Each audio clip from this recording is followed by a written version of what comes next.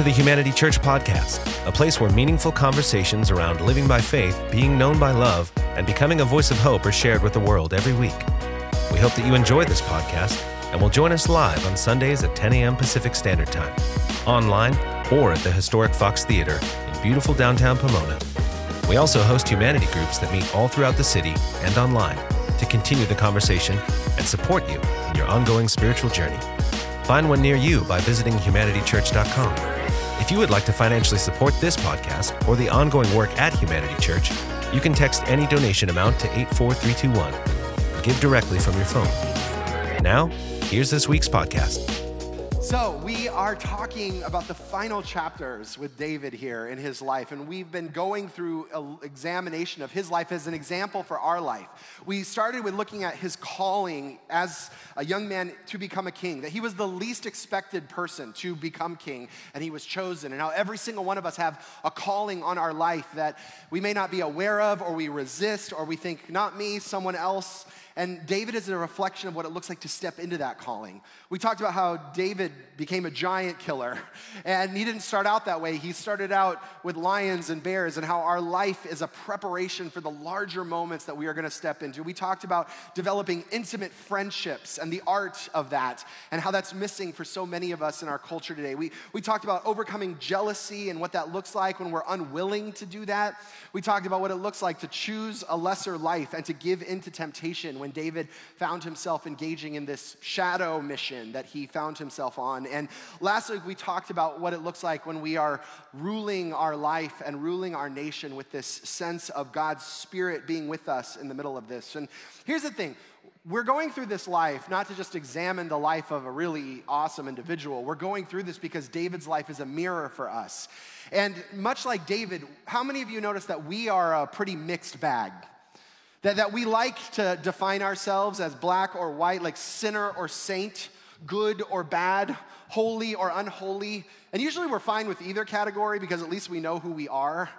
But what we see with David is that there's a mix inside all of us. And the ending of his story proves that once more, at least where we're going to end this here. Now, here's the thing. How many of you come from families that are drama? If they're sitting next to you, it's okay. You can raise your hand, all right? How many of you came from like some pretty healthy families? Yes? How many of you came from like a mix? You're like, sometimes they were drama, sometimes they're all right, sometimes they're crazy, sometimes they're loving. Yeah, absolutely. We all have that. David's family was a bit of drama. And he came from a family that was filled with all kinds of chaos, all kinds of family drama, all kinds of interesting things that happened in there. So much drama that we don't even have time to get all into it today. Like so much drama that we're going to have to skip most of it to get to the highlights of the drama that's in here. Now, this conversation is in the context of David's family, and it may be a mirror for your family, but I'm also going to ask you to consider all the other familial relationships that you have.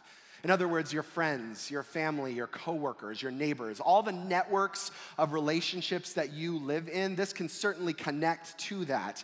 This conversation is less about blood relatives, and it's about the relational dynamics that we live in, and specifically a relational dynamic that almost always leads to a breakdown in the relationship, and will always lead to some kind of death in the relationship. And just mind you, there's going to be some hot topics this morning, so you might be aware of that as we dive into this. So I'm going to jump into this conversation in 2 Samuel, starting in verse 13, in verse 1. It's talking about David and his sons and daughters, specifically two sons, Amnon and Absalom, and his daughter Tamar. And it says this: in the course of time, Amnon, son of David, fell in love with Tamar, the beautiful sister of Absalom, son of David. Now, when I read this, I was like, wait a minute, hold on, family tree. This is like the nice way of saying he was in love with his sister. So he was saying, here's Amnon who is in love with the sister of David's son, Absalom, which you can get the picture here. Amnon became so obsessed with his sister Tamar that he made himself ill. She was a virgin, and it seemed impossible for him to do anything to her. Now, Amnon had an advisor named Jonadab, son of Shimeah, David's brother. Jonadab was a very shrewd man. He asked Amnon, why do you, the king's son, look so haggard in the morning after morning? That's like a good friend, right? You look bad, dude, every single morning. Won't you tell me? And Amnon said to him, I'm in love with Tamar, my brother Absalom's sister. Go to bed and pretend to be ill, Jonadab said. When your father comes to see you, say to him, I would like to see my sister Tamar to come and give me something to eat. Let her prepare the food in my sight so I may watch her and then eat it from her hand. So you can probably guess where this is headed. And the scriptures actually say that Amnon eventually rapes his sister and then is so angry at her for the situation that he sends her off. He basically casts her out of his home after he's taken advantage of her in this moment. And he's furious with her that she would not accept him in this space. And it ends with this in 2 Samuel 13, starting at verse 18. It says, so his servant put her out and bolted the door after her. She was wearing an ornate robe, for this was the kind of garment that the virgin daughters of the king wore. Tamar put ashes on her head and tore the ornate robe she was wearing. She put her hands on her head and went away, weeping aloud as she went. Her brother Absalom said to her, has that Amnon, your brother, been with you? Be quiet for now, my sister. He is your brother. Don't take things to heart. And Tamar lived in her brother Absalom's house, a desolate woman. Then King David heard all this, and he was furious. And Absalom never said a word to Amnon, either good or bad. He hated Amnon because he had disgraced his sister Tamar. How many of you notice your family is drama, but how many of you notice that your family has secrets? The things that you're just not supposed to talk about. Or the things that everyone knows, but you've just agreed, we don't talk about these things in our family. They might not be a secret like David's family secret, like a big one that's in the room with them, but it could be other secrets. It could be things that people struggle with, like, hey, we don't talk about our uncle's addiction, or we don't talk about so-and-so's mental health, or we don't really engage those conversations as a family or as a community or as a friend group. It could be a chronic bad decision-making that someone has. They're just like, yeah, we don't talk about that. We just let them do what they're going to do. We don't really need to address that here. It could be actions that others have taken in the past that everyone just says, yeah, let's just sweep that under the rug and not really engage what's happening over there. It could be a conflict between two people, and you're like, just get along, whatever it may be. Every circle, every network, every family usually has some secrets. Some things that we're just not willing to address, that we sweep under the rug, that no one talks about. In fact, if you've ever been married, you know that part of being married is learning the family secrets of your in-laws. You know what I'm talking about? And you all of a sudden bring something up at the dinner table and you realize you just stepped in a landmine. Because in that family circle, we don't talk about those things. I remember Marla and I both found ourselves in those places at times where she would bring stuff up and I'd be like, don't talk about that, don't talk about that. Or whatever it may be, back and forth in this. Because every relational network has some type of thing that we don't talk about or we don't address or we don't engage in either intentionally or unintentionally, because we've all just decided it's better to not look at this and have the conversation. See, here, David and Absalom and Tamar are entangled in this family mess that Amnon has stepped into. And it ends with Tamar, who is a wreck over here. David is furious. Absalom is living in hatred, and Amnon is living in guilt and alone and angry as well. So the family is all isolated from one another in this context. And I actually think that there is one of the most dangerous relational phrases that any of us could ever step into hidden in this passage here. And it says this: Absalom never said a word to Amnon, either good or bad.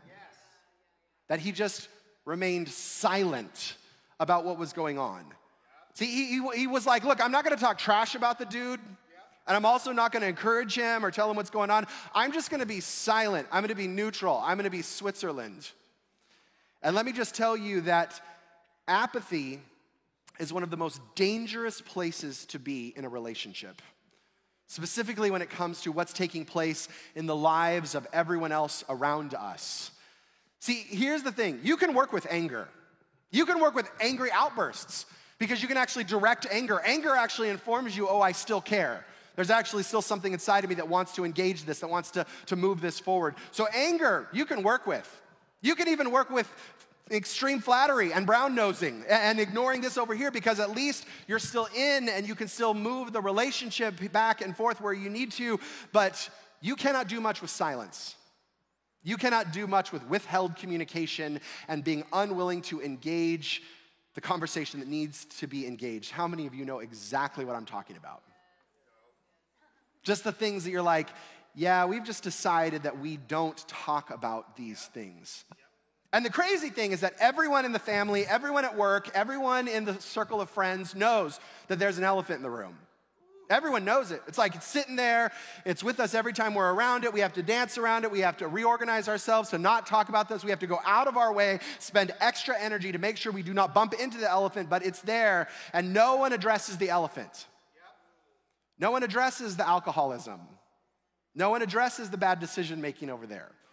No one addresses the attitude that is tearing relationships apart. No one addresses the neediness over there that is repulsing other people. No one addresses the way of relating in the family, or the overspending, or the credit card debt, or the anger, or the family secrets, or whatever it may be. We're just silent. And we find ourselves saying, I'm not going to say anything bad, but I'm not really going to say anything good either. And I'm just going to choose to withhold in the middle of this. See, the question is, why do we go silent?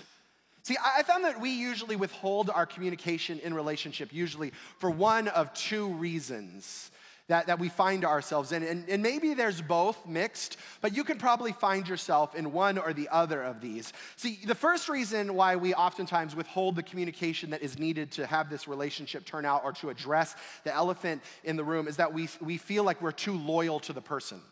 I'm so loyal to this person. I care about them so much that I do not want to have this conversation because it might hurt them in some way. That if I have this conversation, if I bring this up, it's going to harm them, it's going to hurt them, they're going to fall apart, they're going to be destroyed, and so I don't really want to have the conversation. So I see them falling off a cliff relationally. I see them falling off a cliff with their health or their emotional well-being. I see that they have really isolated themselves from every single other person in the world around them, but it might hurt their feelings if I say something. So I care about them so much, and I'm just gonna let it be. And it's usually cloaked in all kinds of like self-flattering thoughts inside of our heads. Like, well, I'm just gonna take care of them. Or, you know what? I'm the one who gives grace. I'm going to give them some grace. And I'm going to be so gracious that I'm just not even going to address it. Or we find ourselves saying like, well, who am I to judge? So I don't really need to address this conversation over here that needs to be had. And the reality is that it's less in this space about care for the other person and more about maintaining our own level of comfort. That we would much rather be comfortable in the relationship than engage with the conversation that actually needs to be had over there. It's usually about our not wanting to get awkward, to get messy, or to step into those painful spaces, and then we call it care for the other person. Proverbs 27:6 says this: a wound from a friend can be trusted, but an enemy multiplies kisses. See, when we pretend that everything's fine when it isn't, when we refuse to have the conversation necessary, when we refuse to engage what's there, the scriptures actually say that it is not a neutral act, that we actually become the enemy in the relationship. That we are no longer in care for that person, we are now an adversary working against them. And that we would rather kiss them with lies than wound them with the reality of what's taking place around them and what's taking place inside of them and in them. See, you might think to yourself, how many of you ever found yourself there? I know I have, where I think to myself, I'm not lying to them. I'm just not telling them what's up. Like if they bring it up, I wouldn't lie to them, but I'm just not gonna freely share what I'm seeing over here and the way that their life is falling apart and becoming a mess over there. See, like David and Absalom, they were furious. It actually says that they were filled with hatred for their brother and the situation, and they just chose silence. Not good, not bad, just silence. And look, maybe you have all the excuses in the world as to why you're such a good friend that you would not need to have this conversation. But here's the thing, it just guarantees that there is no possibility for something new. That when we say, I'm so loyal that I will not have this conversation, it actually guarantees a future that is exponentially worse than where you're currently at. See, there's a deceit in it, and we pretend there is trust or that there is intimacy when there actually isn't. It becomes a block for all of that in the relationship. And here's the thing. We think that we just have it withheld over here, like I'm just holding it back and it's not really impacting everything. But the fact of the matter is that we are leaky vessels. Have you noticed that? That when we hold on to these conversations, when we're unwilling to have them for the sake of the other, they just start leaking in all kinds of passive-aggressive ways. They text, and we're like, yeah, I'll text them back later. They call, we're like, yeah, I'm busy. That there's opportunity to have really intimate conversations, to connect and grow, and we find ourselves at a distance because we really don't want to get into the mess, into the weeds, into the entanglement of that. See, in this, we actually become the enemy. And every time you're with them, the thing is between you. So there's only so much intimacy, so much love, so much trust, so much connection that's actually available, and we're just smiling while they drive their life off the cliff. And we're doing it all in the name of care and concern when actually comfort is the most important thing for us in the relationship. So usually one of the reasons why we withhold our communication is because we're quote unquote loyal and quote unquote care. But I find the other reason, which is oftentimes mixed in there and shows up more frequently, is that we withhold communication out of fear of what's gonna happen if I actually address this conversation. What's gonna happen if I actually say, hey, can we talk about the elephant in the room? Can we talk about the thing that no one else is talking about? There's a lot of things to be afraid of. There's a fear of the person's response, like I might lose the relationship or they might blow up on me. There's a fear of losing the boat that we are living in, like, hey, I don't wanna rock the friend circle. I don't wanna mess up the family dynamics. I don't wanna mess up the stasis that we have. It's not great, but at least it's something. It's not chaotic. I can manage this. I might lose control in the relationship if I have this conversation. And so out of fear, we allow the fear to dictate our conversation and our willingness to intervene out of love for that person. Because I'm so afraid of what might happen in that moment. And have you noticed this, is that in those moments, we start imagining a future that is awful, that is not yet to come. And have you noticed that when we start imagining that future, AKA worry and fear, that it's always the worst case scenario? Have you noticed that? Like, I'm gonna bring this up, and they're gonna get so angry that they're gonna take a knife out and kill me or something. You know, like, I've talked to people where I'm like, hey, why aren't you having that conversation? Well, I'm afraid that they're gonna do something really rash. And I'm like, yeah, they might. But do you notice how you just went to worst case scenario right there? How you went immediately to all of the possible things that could happen. And here's the thing, we lie to ourselves saying that this imaginary future is way worse than the future that's coming if we don't say anything.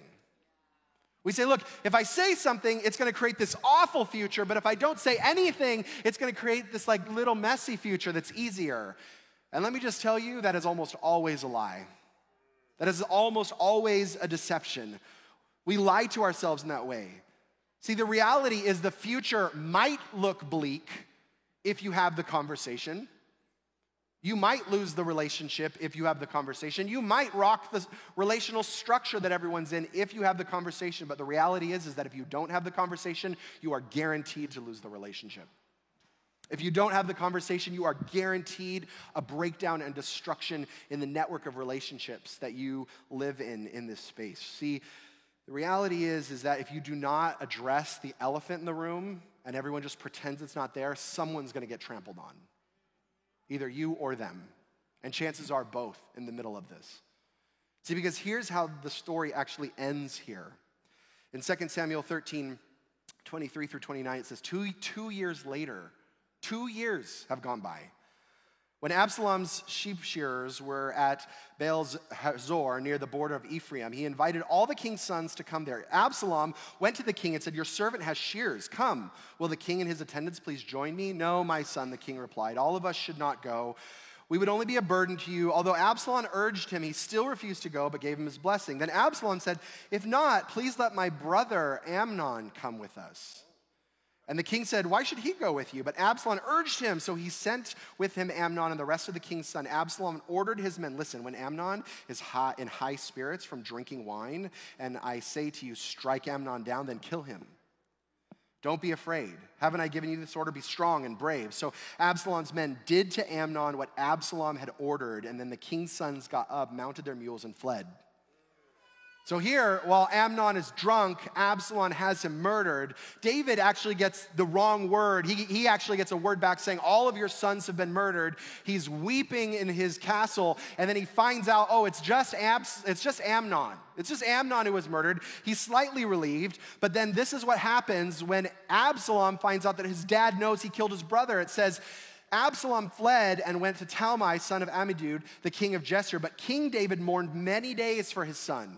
After Absalom fled and went to Geshur, he stayed there 3 years. And King David longed to go to Absalom, for he was consoled concerning Amnon's death. So now there's a breakdown of the relationship for 5 years, and a son is murdered. See, David longed for Absalom. He longed for him. He's like, hey, now I want to repair my relationship with Absalom. I know he just murdered my other son, but I guess there's good reason for it. He longed for it. He said nothing, and now 3 years pass. The relationship is in complete breakdown. See, this is what happens when we withhold addressing the conflict, when we withhold our feelings, when we withhold what's true for us, is that time goes on and we find ourselves in continual breakdown of the relationship. Now, you may say, well, I'm not disconnected from this person. Yes, you may not be physically disconnected like David and Absalom, but you're emotionally disconnected. And you're growing apart and further apart as the conversation is being unwilling to be had. Now, here's the thing. Joab, David's assistant, comes to him and basically says, look, please go see Absalom. It's been 5 years now. Would you please go see him? And David, in his apathy, says, well, Absalom can come back, but he has to stay in his own house, and I don't want to see him. Like, I'll let you get so close, but I'm not going to let you in. See, this is what apathy does. This is when we're unwilling to have the conversation. This is what it does. It says, I'll let you so close, but you don't get to be in my house. So while we're in the same city together, we're actually miles apart from one another. See, there might be some people who live in the same house as you, and you might as well be miles apart from one another in this space.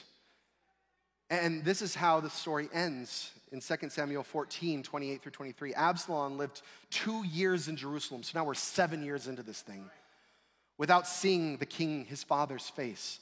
Then Absalom sent for Joab in order to send to the king, but Joab refused to come to him. So he sent a second time, but he refused to come. Then he said to his servant, look, Joab's field is next to mine, and he has barley there. Go and set it on fire.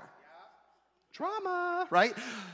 So Absalom's servant set the field on fire. And then Joab did go to Absalom's house, and he said to him, why have your servants set my field on fire? Now here's the thing. Here's the thing that I noticed what happened is when there is radio silence in the relationship, when everyone is just at a standstill, we're not going to talk about this, la, la, la, we start communicating with one another in passive-aggressive ways. Like, hey, I can't get across to you. I can't have a conversation with you, so I'm going to go ahead and burn down your servant's field to get attention over here, to get your attention over here. See, I wonder for how many of us there are relational fields burning all around us of people saying, would you please have the conversation? Would you please address the elephant in the room? Would you please be willing to uncover this secret that has been kept in the dark for sometimes generations? So we can address what's taking place in the relationship here. And it says, Absalom said to Joab, look, I sent word to you and said, come here so I can send you to the king to ask, why have I come here to Geshur? It would be better for me if I were still there. So Absalom's saying, look, I just want to see my dad. Would it be better for me if I were still here? Now then, I want to see the king's face. And if I am guilty of anything, let him put me to death. So Joab went to the king and told him this. Then the king summoned Absalom, and he came in and bowed down with his face to the ground before the king, and the king kissed Absalom. See, here's the end result of this whole relational structure being unwilling to just have the one conversation about what took place 7 years ago, is that it ends with one son murdered, an estrangement of the family for 7 years. It took Absalom burning down a field just to get to see his father. And look, this ending here is not the happy ending that we assume it is, with father and son reunited in this place. See, Absalom is not returning to his father to repent and make amends. He's basically forcing his dad's hand and saying, hey, if you're not going to talk to me, I'm going to force you to talk to me. And we're actually going to have this conversation out. And he basically is like, look, I'm not going to live in the same city with you and have all this unspoken conversation here. And David is so shut down that he just comes up to his son who's lying on the ground saying, kill me or accept me. And David just kisses him. And this is what he would do with any other court official. Like, hey, I accept you. Bye. He's still in a space where he's just like, yeah, I'm unwilling to have the conversation necessary to turn this thing out. This is not a warm family embrace at the end. This is an awkward, cold, disconnected, resentful, bitter moment. And this is how the story ends. See, this is the end result of all the lying, of all the cover-ups, of all the withholds, of all the apathy, of all the unwillingness to have the conversation either out of loyalty or fear, is at the end, people end up dead. Maybe not physically, but certainly emotionally. And the relationship eventually finds itself in atrophy. See, we may think that it's way scarier to address the elephant in the room, to have the conversation, to bring things into the light, but the reality is that it is horrifying not to. That this is the absolute guaranteed end. See, you can live in fear of the elephant in the room with the relationship, and you can pretend it's not there. And you know how kids, they'll like be in the dark, and then they're afraid of the dark, so they pull their covers over their head, and they're like, it's not here, it's not here. The dark's still there. In fact, it makes it more dark when they cover themselves up with a blanket, but they're just like, I don't want to address the reality that's here. See, not to address the elephant in the room is to guarantee that someone gets hurt in the process. See, I wonder how many of our relationships have ended up the way David and Absalom's has, or that's where they're headed. Like that's the guaranteed future that's coming if we're unwilling to just have the conversation necessary. Passionless, lacking intimacy, void of vulnerability, living in the same city, the same house, the same country, but you might as well be light years apart from one another because there's no connection in it. Because we say we're either too loyal or we're too afraid of the conversation. And as you keep reading the story, it gets absolutely worse. Generation after generation, this way of relating gets passed down, and David's family line is now filled with murder and backstabbing and dysfunction and chaos. That had David and Absalom just been willing to have a conversation about what took place with Tamar and Amnon, the future would look dramatically different. Had David just said, hey, we're going to address this, call the family together. I refuse to have this legacy. I refuse to let this be our future. I refuse to let our family go on in this type of dysfunction and this type of hopelessness and this type of breakdown. See, in that scenario, Tamar probably would not have been left destitute. Amnon wouldn't have been murdered. Absalom and David wouldn't have spent 7 years disconnected from one another. And the relationship wouldn't have ended in a forced hand to simply see each other. And we assume by not addressing the original infraction, it will just go away. How many of you told yourself that? Like if we don't address it, it'll just go away. It'll take care of itself. There's been years on it. I have miles down the road from where that has been. That if we move on, if we shove it down, if we keep it secret, then we don't have to deal with it. The trouble is what happens is that the pain of the original infraction is still there. But now it's just compounded with all of the hiding and the secrets and the cover-ups and the unwillingness to just have the conversation. And it ends up in a future that you actually did not have to have had you just been willing to have the conversation.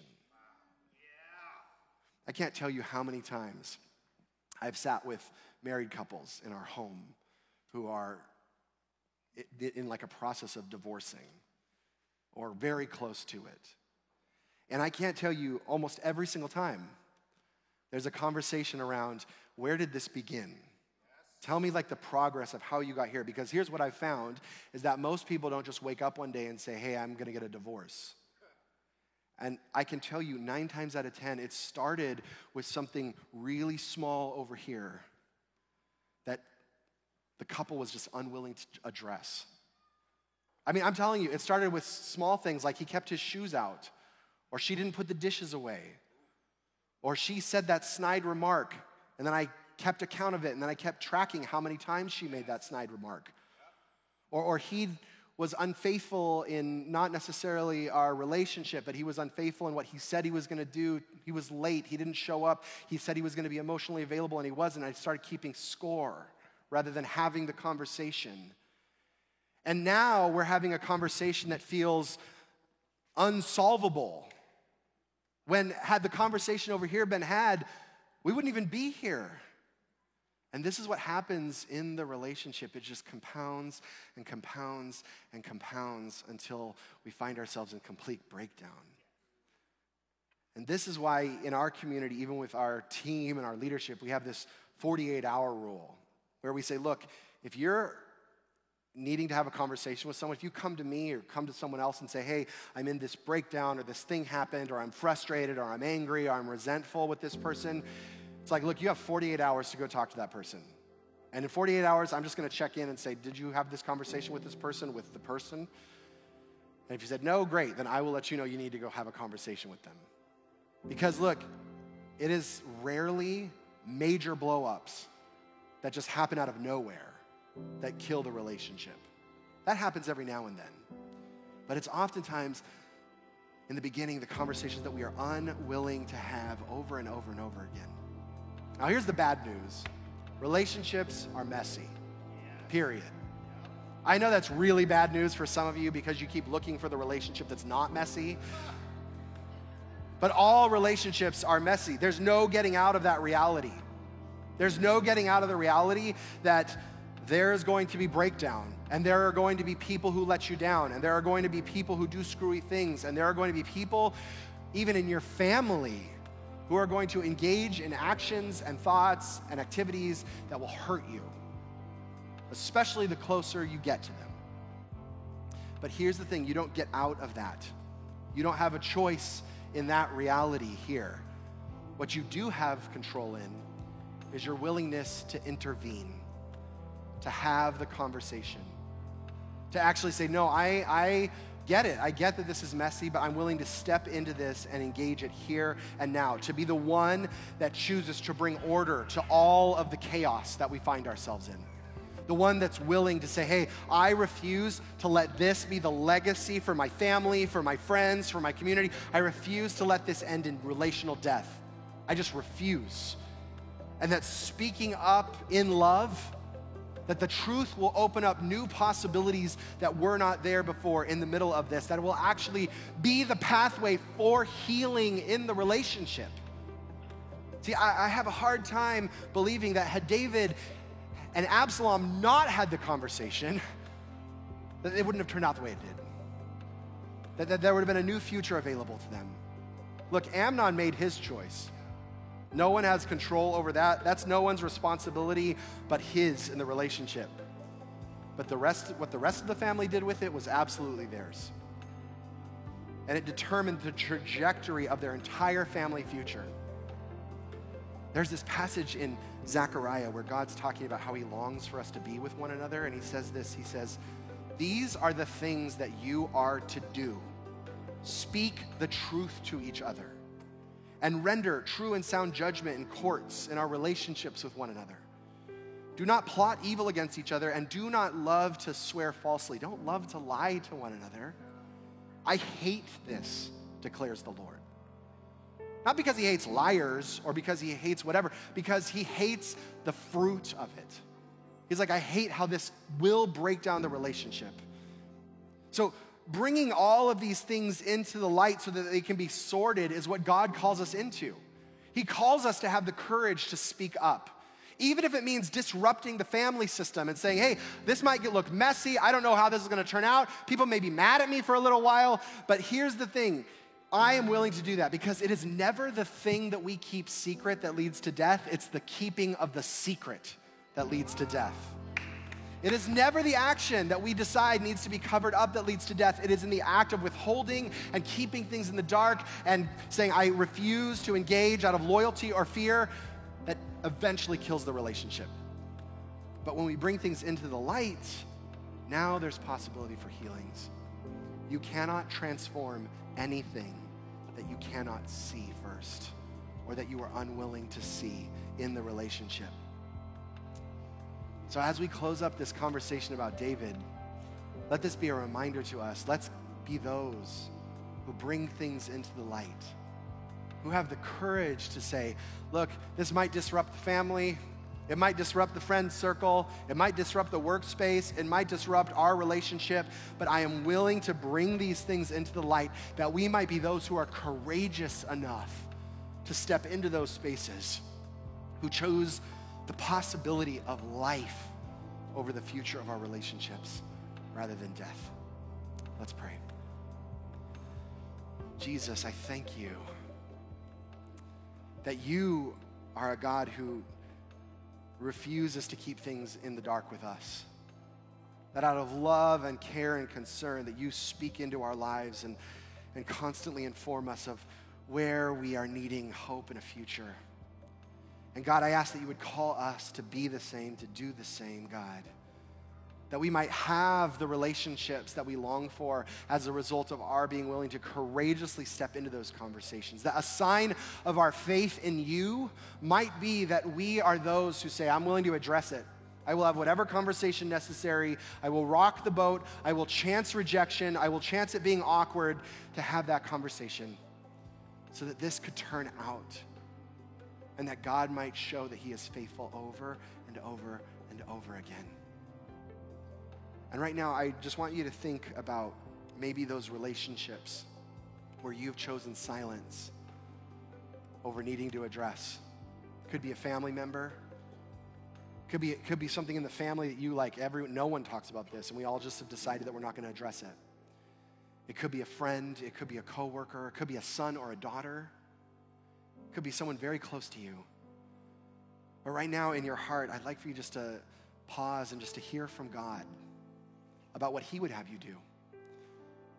My guess is that he's not calling you to keep that secret still, to keep the family secret, to settle for the little that you have, but I imagine right now that he's calling you into some type of engagement. And if that's you right now, I just pray that God would grant you the courage to have the conversation, to transform the future for you, your family, your coworkers, your friends, the people you say you love. That there would be new futures created as a result of us being willing, out of love, to speak the truth. Thank you, Jesus. In your name we pray. Thank you for joining us for this week's podcast.